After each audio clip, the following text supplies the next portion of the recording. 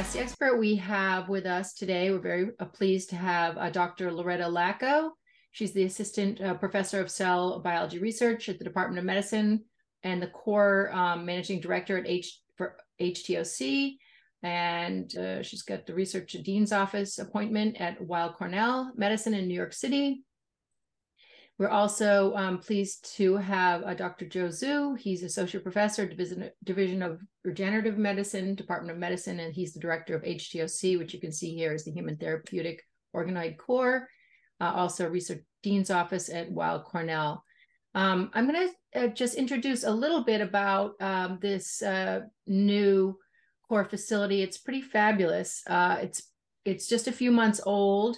And this HTOC facility serves as a central facility for human organoid technology to accelerate organoid-based scientific discovery. Organoids obviously are mini organs in a dish made up of cells that self-organize and can more accurately recapitulate human biology. Human organoid technology has risen as one of the best models to study human development and disease.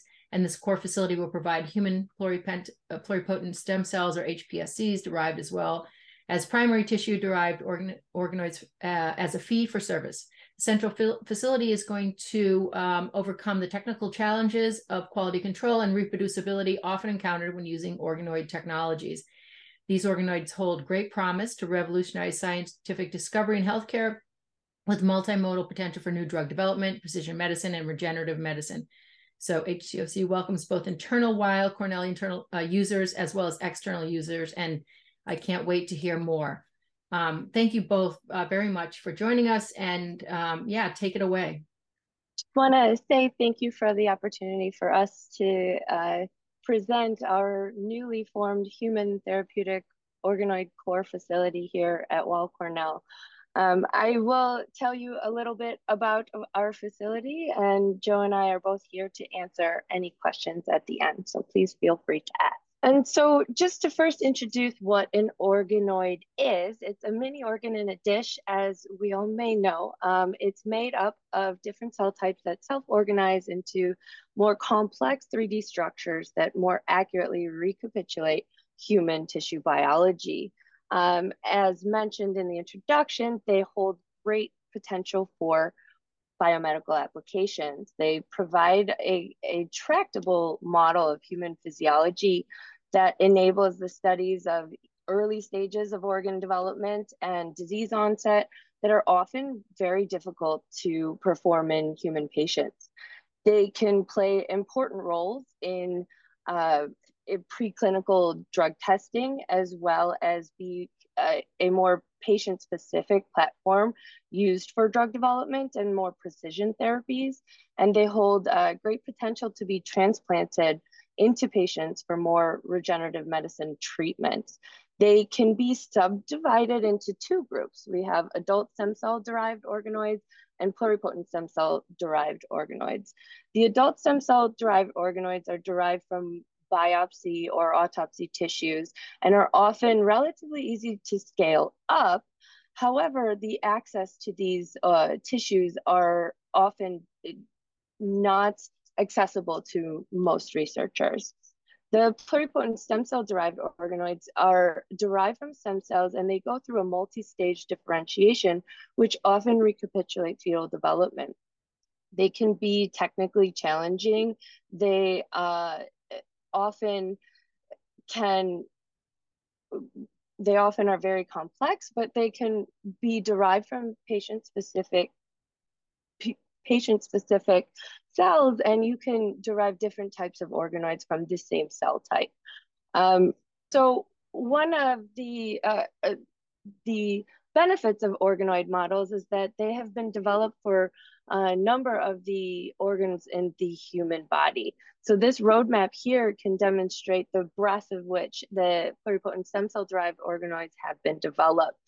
And through specific growth factors and signaling pathways, you can derive organoid models from pluripotent stem cells that can represent the brain, the eye, intestine, the gastric tissues, pancreas, liver, among others. And as I mentioned, it can be used for a number of applications, from disease modeling and drug screening to regenerative therapy and precision medicine.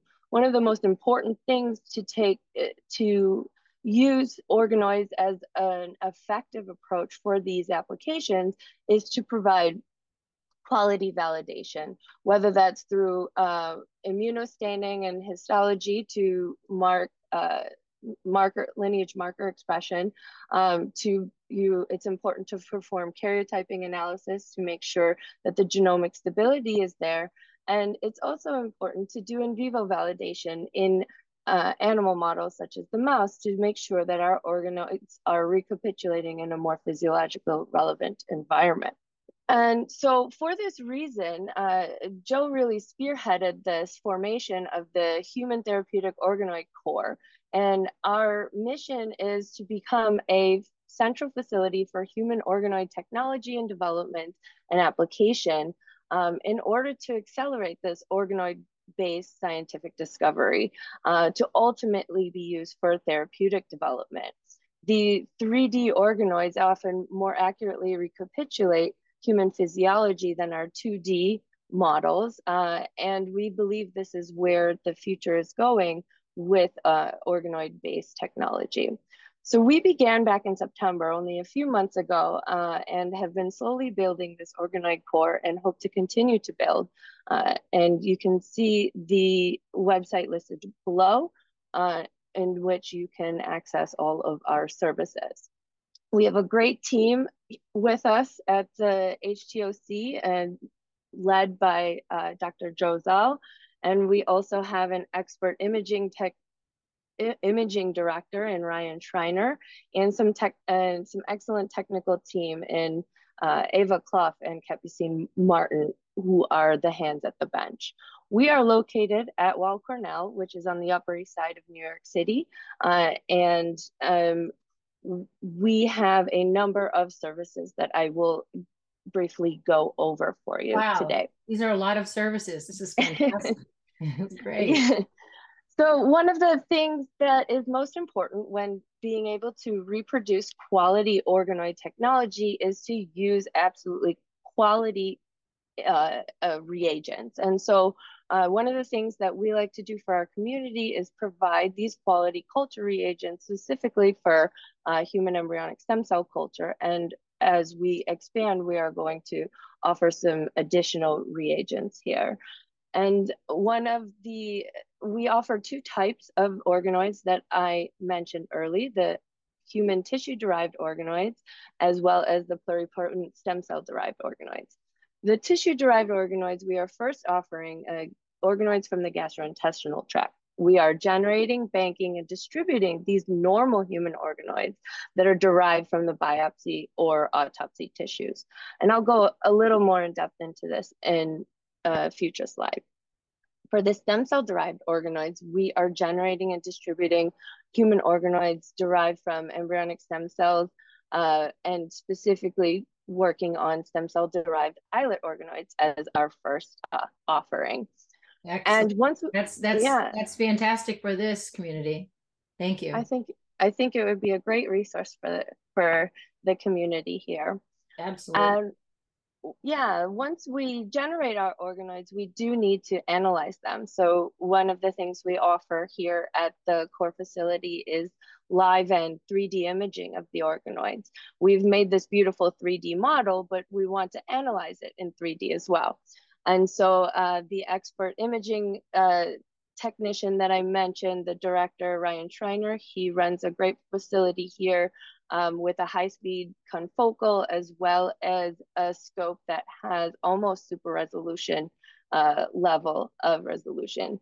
We also have a wide field automated microscope that has an on-stage incubator, so we can live image in X, Y, and Z any organoids that we have automatically. And one of the other services that we provide is education and consultation. So these are very technically challenging protocols often, and so we consult with the community and offer advice. We offer hands-on training, and we hope to offer video training very soon as well for specific organoid technologies and organoid systems. And with all that, as you can imagine, there is a wide breadth of organoid technologies out there. If there are customers with very specific needs, we do offer the option for custom design projects to work with you specifically on something that you may want that is not listed here. So that's kind of a bespoke service, right? They come to you with their wish list and you develop protocols around it, as well as perhaps even you conduct it. Correct. Nice. Yes, yes. So we open all contact. We'll be happy to discuss your needs and what we can do to help that or perform those experiments for you. So just a little bit more about our tissue-derived organoids. This is stemming from Zhou's expertise in the gut organoids derived from normal human tissue. As you can see here, we have an example of human organoids derived from the duodenum and the colon on the left A panel. And these organoids can proliferate and be maintained in culture, and they also can differentiate. And so what you see in panel B is a colon organoid cultured in low wind conditions, and it has differentiated into a colon tissue that more accurately represents the colon in vivo. And as I mentioned before, you need to make sure that you're validating these established human tissue-derived organoids. So an example here is to look at marker expression. We have stained here for MUC2, a goblet cell marker in the human colon to validate that our human colon organoids express the right marker expression. Another thing that we do here at the core is to look at the viability of these organoids and to perform regular mycoplasma testing and create large banks of these organoids in order to maintain a proper quality control. When using the gut organoids, it's absolutely critical to analyze more than one donor. You're going to get inherent biological variability because they are patient-derived tissues. So it's important to analyze multiple donors to make sure that what you're seeing is common amongst all. And the other side of our organoid services are the stem cell-derived organoids. This is the example of our first service, which are the stem cell-derived islets. And what we are using is this protocol published by the Otonoski lab here in Nature Biotechnology in 2022, in which they adapted several of the published 7-stage protocols that were widely used. And they characterized this heavily against human islets.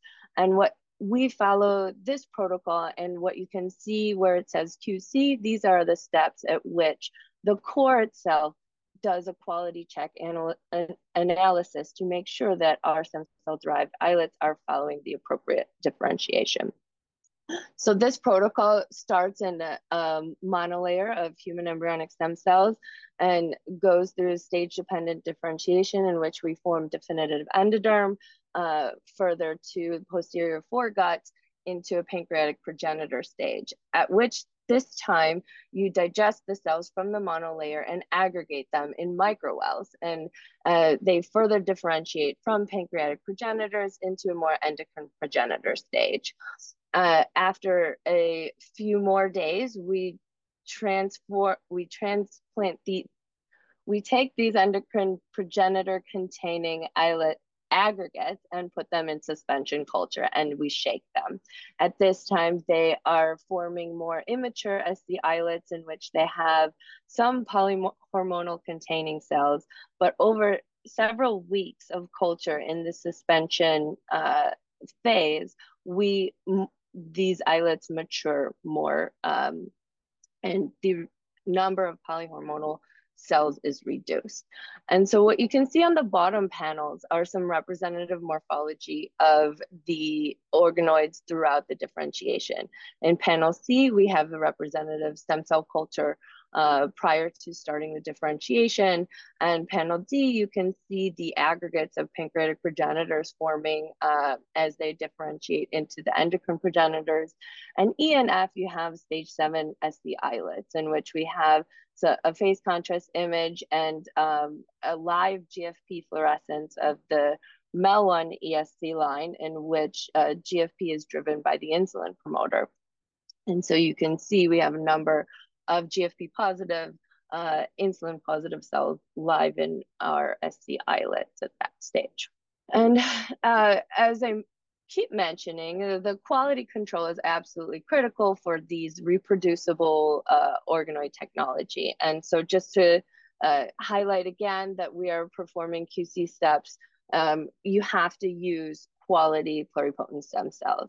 So one should maintain analysis looking at pluripotency by looking at the morphology, using flow cytometry or immunostaining to look at the pluripotency markers.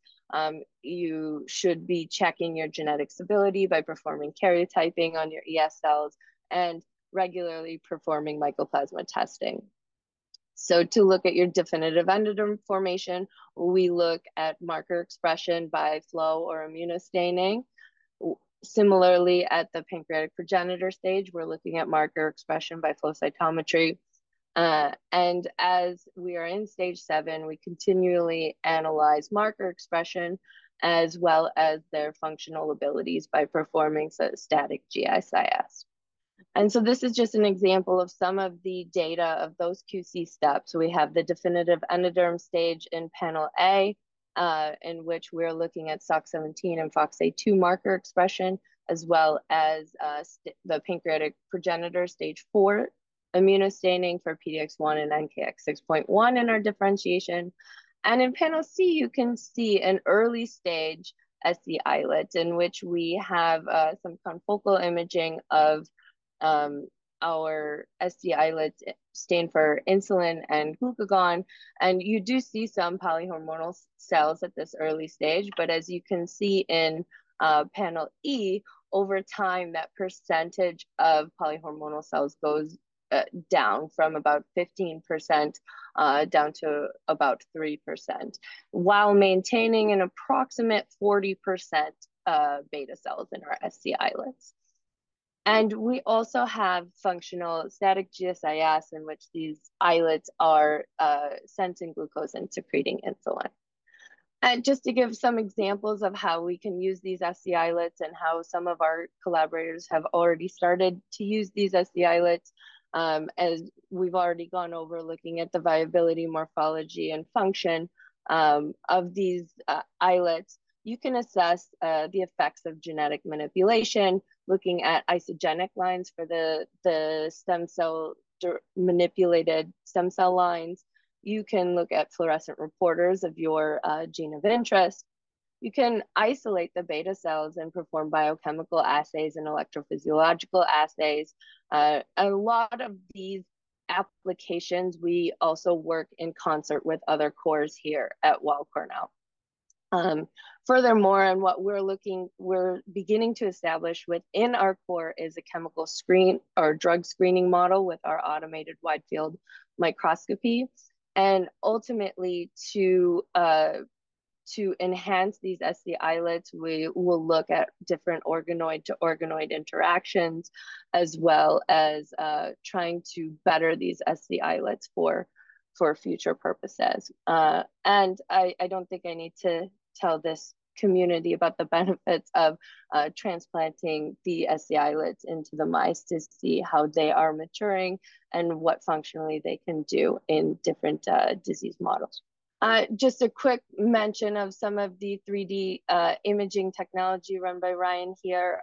We have an EVOS M7000 that has an on-stage incubator in which we are doing automated live and 3D imaging, kind of on a mid-scale.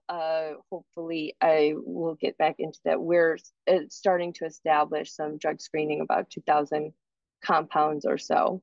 And we have some really beautiful microscopes here, an NL5 swept field confocal as well as the RCM 2.5, which can provide very high resolution, almost to super resolution level, without that extra cost of being a super resolution microscope. Any inquiries about the imaging can go directly to Ryan. I can also connect you to him for specifics on what that can do.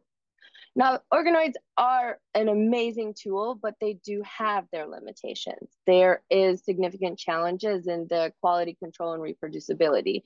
As you heard, I was really hounding on doing all the QC steps from beginning to end of a differentiation and maintaining quality cell banks. And so they're technically challenging. You'll need specialized expertise and also the IRB approval and clinical coordination needed for primary tissue acquisition. And they're not cheap. The materials that are needed to perform the organoid cultures are very expensive to maintain and to scale up. And sometimes these organoids also do not fully recapitulate the organs in vivo. It's a better model, but we are not fully there yet. So there are certain cell types that govern normal function, or like such as endothelial, like the blood supply or an immune system, that we are hoping to adapt to better these organoids. So one of the reasons we formed this core facility is to help overcome some of these limitations. Our centralized facility really ensures that reproducibility and consistency. We have standard operating procedures and quality control steps that are often skipped or are a bit more lackadaisical or can get lost upon postdocs and students leaving a lab. And we're hoping to scale up to more large scale manufacturing of these organoids. Just a quick final recapitulation of the different quality controls the core offers is using those high quality reagents. We have highly trained personnel that can perform these technical challenging protocols, and it's critical to do a proper cell bank. And what I've shown here, Weill has a great resource for examining a master cell bank and a working cell bank for your stem cells, for your primary tissue derived cells, in which you have seed vials that you create a master bank in which hopefully is done by the same person on the same day. All the cells are pooled together. And so each vial will be representative of the entire bank that you have. And for emergency situations, it is a great idea to have a working cell bank derived from one of those master cell banks, which you perform all the QC checks on once you create a new working cell bank, and that these banks are stored in different locations because things happen, freezers break, so you want to create every backup that you can and to ensure these quality control. You want to regularly test your pluripotent stem cells. You want to analyze multiple tissue donors, and you really want to do consistent QC steps throughout your differentiation. So I hope I've presented to you that as the central facility, we have taken steps to really assess those reproducibility and quality control steps.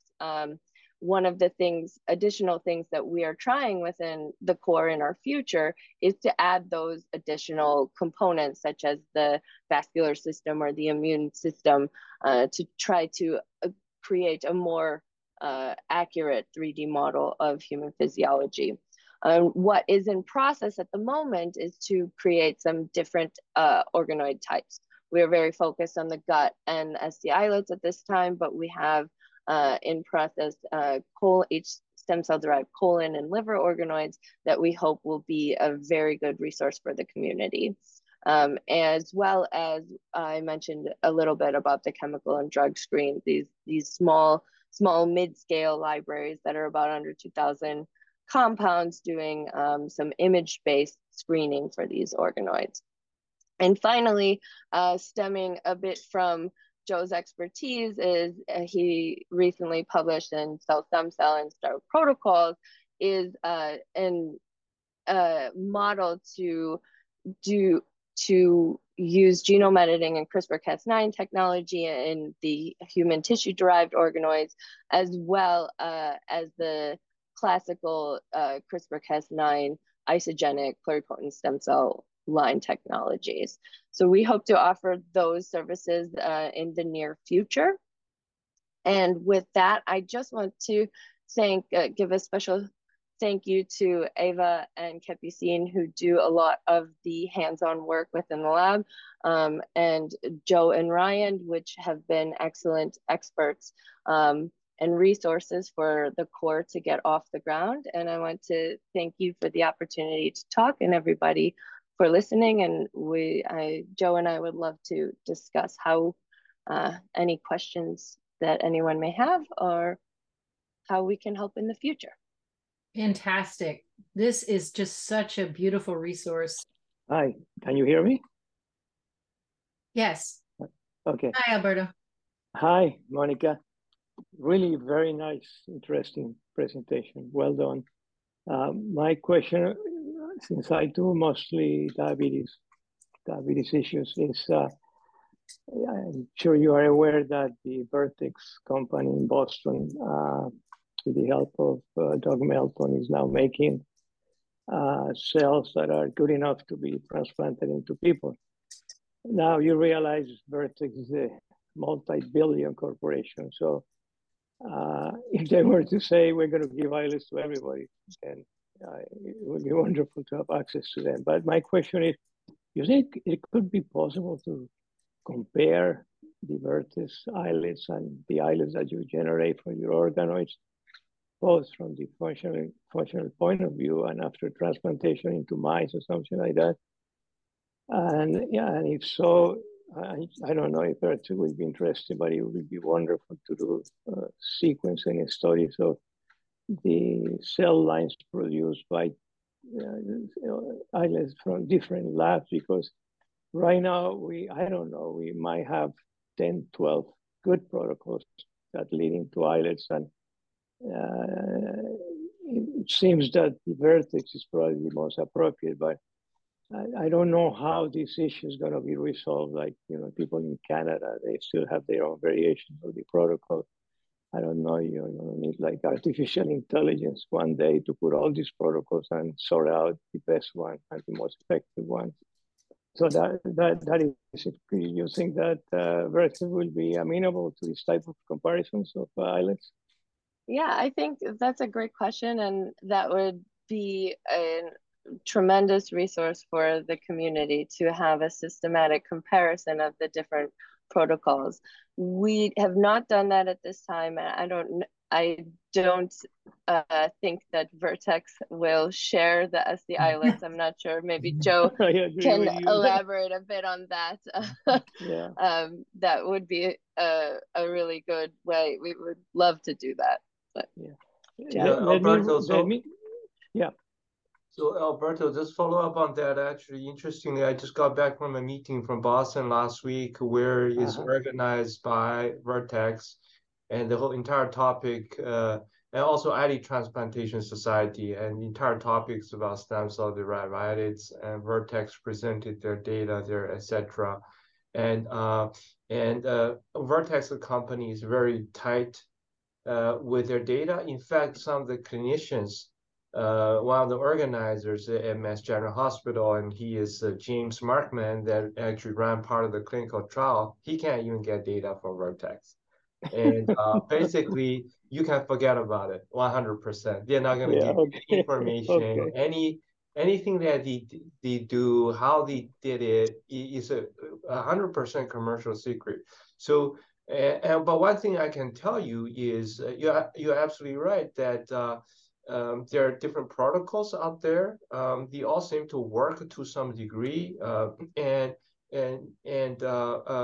unfortunately, not everybody agreed on the protocol. I actually stood up and asked exactly the same question. They have a panel expert. I said, in the last 10 years, people developed different protocols.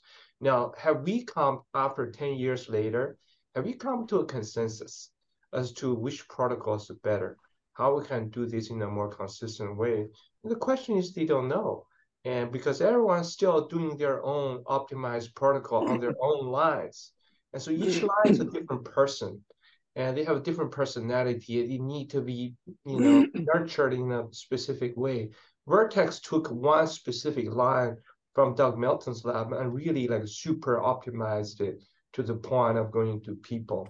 But everybody else is doing a smaller operation here, right, in their own laboratory. And so they optimize to some degree and use it. But I think the recent Nature Biotechnology protocol, the guy who published was over there. I talked to him. He's from one of the European country, Denmark, sorry. And I think that protocol is pretty good, reproducible in your hands. That actually speaks a lot to, because often it's not reproducible. So I think the protocol is quite robust. But that's right now the best we can do. There's no way for us to compare with the, Vertex, but we can compare with published data, right? So it's comparable. Yeah. Well, this is very interesting. I mean, we can see the direct applicability to islet scientists, islet biologists, but also kind of, we wander down the road of the thought experiment and see that there's many others who may be able to use this really wonderful human therapeutic organoid core based at Weill Cornell. And so again, I thank you, Lauretta, and also Zhou. This was a really excellent presentation, and we look forward to our audience watching and reaching out to you for further information and collaboration. All right, then. This was great, and I hope you all have a great rest of your day, and we'll be keeping in touch to see how things are progressing, because I'm certain this is going to become just a very important resource. And wishing you all the best. Talk to you later on. Bye-bye. Thank you.